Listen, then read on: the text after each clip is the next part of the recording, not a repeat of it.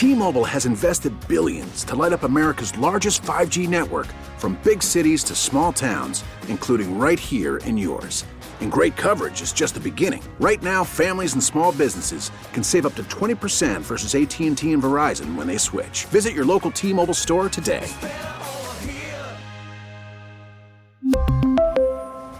Plan savings with 3 lines of T-Mobile Essentials versus comparable available plans. Plan features and taxes and fees may vary. Joining us here, as we mentioned, on the Harbor One Hotline is the Razor, Andrew Raycroft. We saw over the weekend what I thought was going to be a competitive game from a team that beefed up at the trade deadline in the New York Rangers.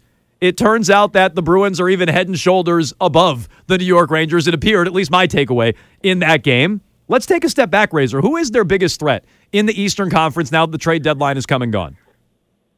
Well, I'm looking at it from – and I'm glad you jumped on the bandwagon, Jones. I'm glad you are all in on them. I buried the lead. It makes me a little nervous. You did bury the lead because I've heard about it numerous times. Am I allowed on? I should have started with that. Am I allowed on the bandwagon?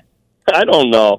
I'm not quite sure. After what do you mean? But if you stay on it, for a few weeks, then you're allowed to stay. I think that's going to be the key here, is the discipline to stay on it all the way through the regular season. I don't know that I have that, but I'm going to try.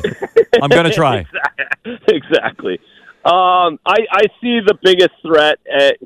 Listen, the Carolina Hurricanes are a good team. New Jersey, the Rangers. The biggest threat's going to be, I think, the second round. I think you look at the Bruins are going to have a wild card team first round. I think Toronto or Tampa Bay in that second round, when it really ramps up. It's hard for me to look all the way to the third round and consider one of those teams a threat. I do look at the Rangers and see them as a team that has a lot of work to do in the next month. They're going to be on the road in the first round against New Jersey. I don't think it's an automatic that they just cruise through to the second round. So I look at the Bruins. I look at the second round being their first test, whether it's Tampa Bay or the Toronto Maple Leafs. And if they can get through that, then their depth should be, and still healthy, then they should be in a really good spot.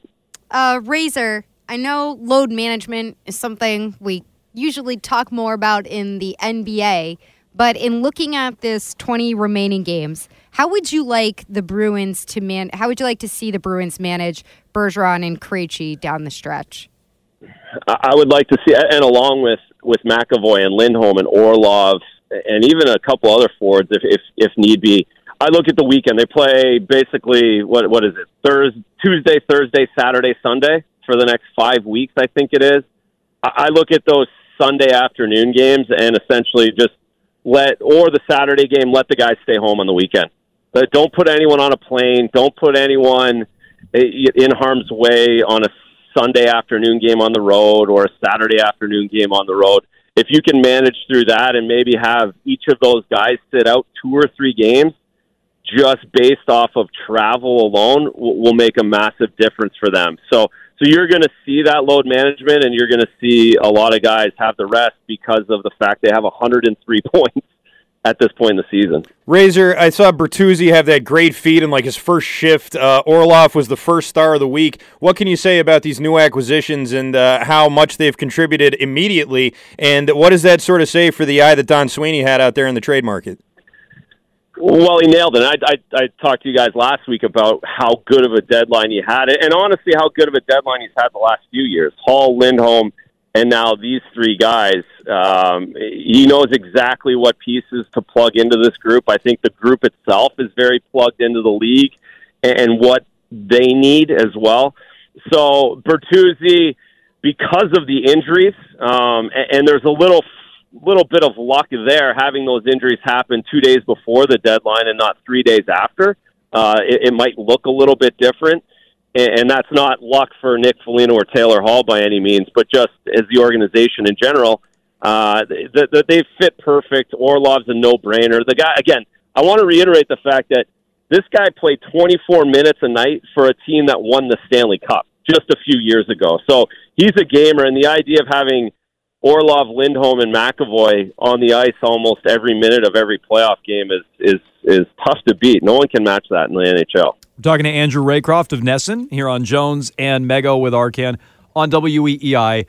I've heard a lot from the players, we don't care about the President's Trophy, which is, a yearly thing. Oh, we don't care about the wins record. We don't care about the points record. I keep hearing that coming out of the dressing room, and you've been around this team, Razor. You've obviously been in dressing rooms throughout your career. Do you think they really don't care? Do you buy that they don't care about any of those records? They want to be the best. I think that how they say it is based off the question that, or the insinuation that's being asked of them, and they recognize the Stanley Cup's the most important thing. And that's when people ask them that question, they're asking, do you guys recognize that the President Cup doesn't matter and these records don't matter if you don't win? And yes, they do recognize that. But I think as players, and if you're down to history and being the best team in history of the NHL, I think you lean into that a little bit. You're not playing extra minutes, but there's no question that that's motivation for these guys. They can go 14-6 and have the most wins in the history of the NHL.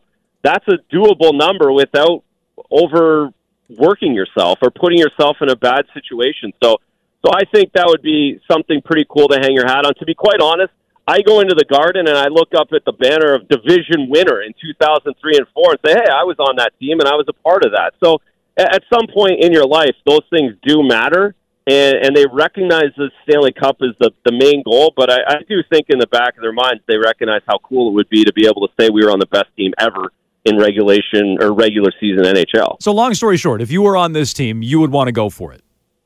Yeah, I want to win 14 more games. Yes, I want to win 14 more games. At this point, I don't want to rest players every single game and just go 0-4 and limp into the playoffs either. I recognize as a good team, you need to be winning going into the playoffs. So, yeah, I would have 14 wins on my wall, in the calendar, in the dressing room, and try and cross those off, yes. How do you see Jim Montgomery balancing his two goalies going down the stretch? And do you anticipate them to start out with Linus Ullmark in goal going into the playoffs?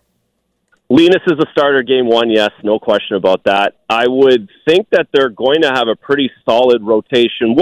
What'll be interesting to me is if the last 3 weeks of the season they try and line up starts for that playoff, whether it's the Tampa, the Torontos, Islanders, Pittsburgh, who could be first-round matchups. Do they put Linus in against those teams? Do they put Swayman in and not give any more video on those teams? That'll be interesting to see those four teams and what they do with the goaltenders. But beyond that, I got to imagine, especially with the weekend afternoon tilts, you're going every other game on those for sure. One more thing on Linus here, Razor. He had that unbelievable game against Calgary when he made all those saves, and we sort of talked about how he hadn't really had one of those kind of signature games. It's a couple of shutouts, but really, just been really steady this entire time. Is there other goalies you can sort of think of that had maybe not seasons like this, but who weren't out there, doing backflips every single night, but still were just really, really steady and able to rack up wins like this? Well, Tuukka Rask is one of those guys. I think at times in his career he was piling wins and not a lot of fanfare or love affair. Certainly in Canada, it would get looked over, and that was the big thing with Linus to do that in front of all the writers in Canada and be on all the major networks up there scoring goals and then making 54 saves. That's what also that buzz comes from throughout the hockey world. But yeah, no, there's certainly guys that were steady Eddie in their career. That Roberto Luongo is another guy. He never won Vezinas, but he's a Hall of Famer. Henrik Lundqvist, these guys that started piling 40-win seasons together, and you just assumed they were good, but not a lot of attention, not a lot of fanfare with it. All right, well, Razor, I'll see you when they raise the cup. I'll be on the bandwagon with you. I'm allowed on I just got to be consistent. I got to stay on, but I'm allowed on there. You're allowed on. I'm just saying, a couple more weeks. Please, if they lose 2 games or they don't get the record, let's not say they have no chance. That's okay. all. I can't make any promises, but I like the idea of being on the float. All right, Razor, we'll talk to you next week. You got it, gang. Have a good week. All right. Andrew Raycroft, as all our guests, joins us on the Harbor One Hotline. T-Mobile has invested billions to light up America's largest 5G network, from big cities to small towns, including right here in yours. And great coverage is just the beginning. Right now, families and small businesses can save up to 20% versus AT&T and Verizon when they switch. Visit your local T-Mobile store today.